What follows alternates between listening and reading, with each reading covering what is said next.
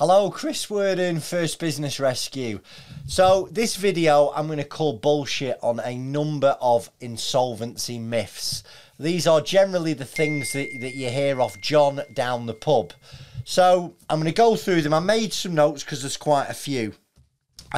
First insolvency myth that I would like to bust is insolvency means the end of your business. Not necessarily so. Okay, a liquidation may mean the end of the company, but it's not going to stop you from setting up another company doing the same thing in the same area. There are certain things that you've got to follow, but potentially insolvency does not mean the end of your business.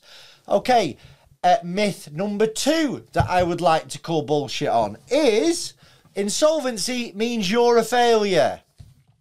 Not necessarily so, okay? What insolvency means is the business that you set up as a limited company has become insolvent.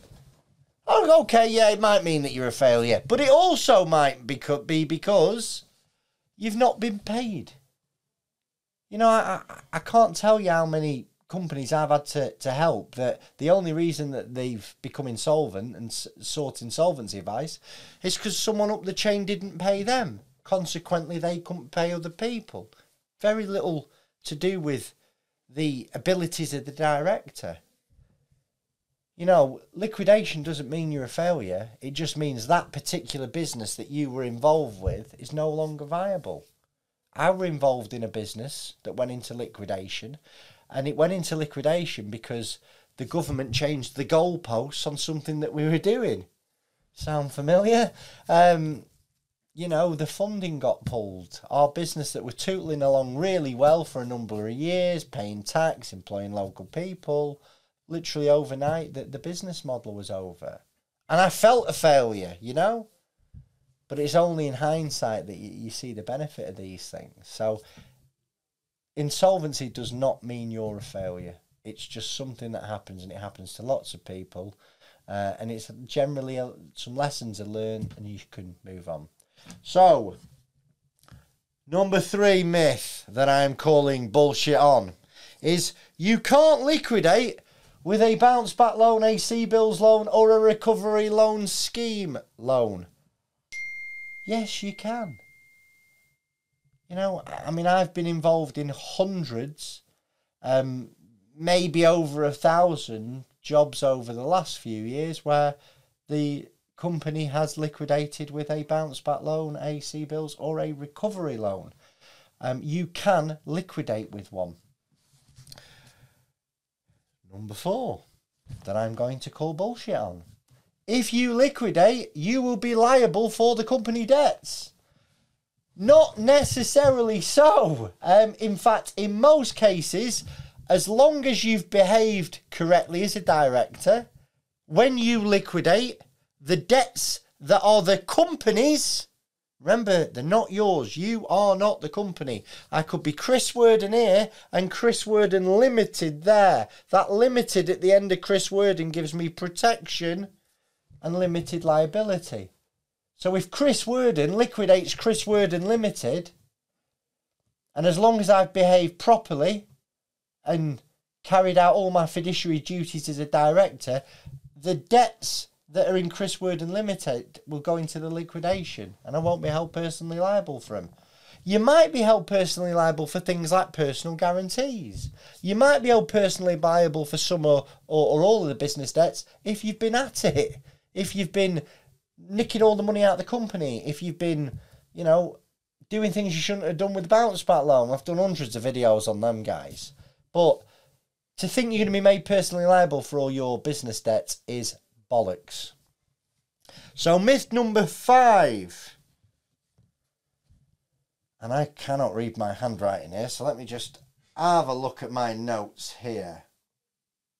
There we go. Going into liquidation means you're going to be banned from being a director. Bullshit! That's not the case. You can liquidate a company and be a director of a number of other companies. The only reason that you would be banned from being a director is if your conduct is called into question on the company that you've liquidated. So, you know, since COVID, bounce back loans, furlough fraud, all that carry on, yeah, more directors are getting banned. But the directors that are getting banned have done something wrong. You know, as long as you've behaved appropriately and you liquidate a business, you're not getting... It's not up for me to say, but it's highly likely you won't be getting banned as a director, okay? You will be able to carry on. You will be able to start another business. Where am I at? 1, 2, 3, 4, 5. I think this is myth number 6 that I would like to call bullshit on. You will be made bankrupt if you liquidate a company. Bullshit! No, you won't in 99% of cases. Because remember, a limited company gives you protection, limited liability. So although the company may have accrued a number of unsecured debts, they're not yours, the director. Now, there are circumstances where a director is made bankrupt as a consequence of a liquidation. Not because of the liquidation, but let me give you an example. Your business is insolvent, you go into liquidation, and the director has signed lots of personal guarantees and he cannot settle the personal guarantees, he cannot do deals with them. Eventually that director will be made bankrupt. That's in the minuscule amounts though. Even if you've signed personal guarantees, 99% of the time, the institutions that you've signed the personal guarantees with just want the money back. You'll get deals done to pay them over a prolonged period of time. So you are not going to be made bankrupt if you liquidate in 99% of cases. Myth number 7 that I would like to call bullshit on is if you liquidate, it will affect your credit score. Bullshit! Again, a company is not an individual. A limited company has nothing to do with an individual. So you may liquidate a business, it will not appear on your Experian. It will not appear on your credit score.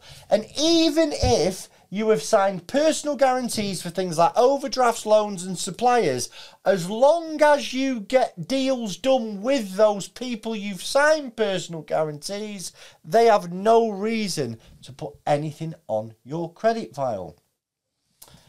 And the last myth that I would like to call a super bullshit on is a liquidation's only going to cost you $2,000. Bullshit!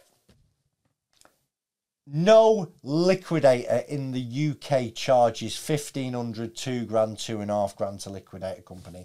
And if that's what they're telling you, mark my words, there is a sting in the tail and something's going to bite you on your arse down the line.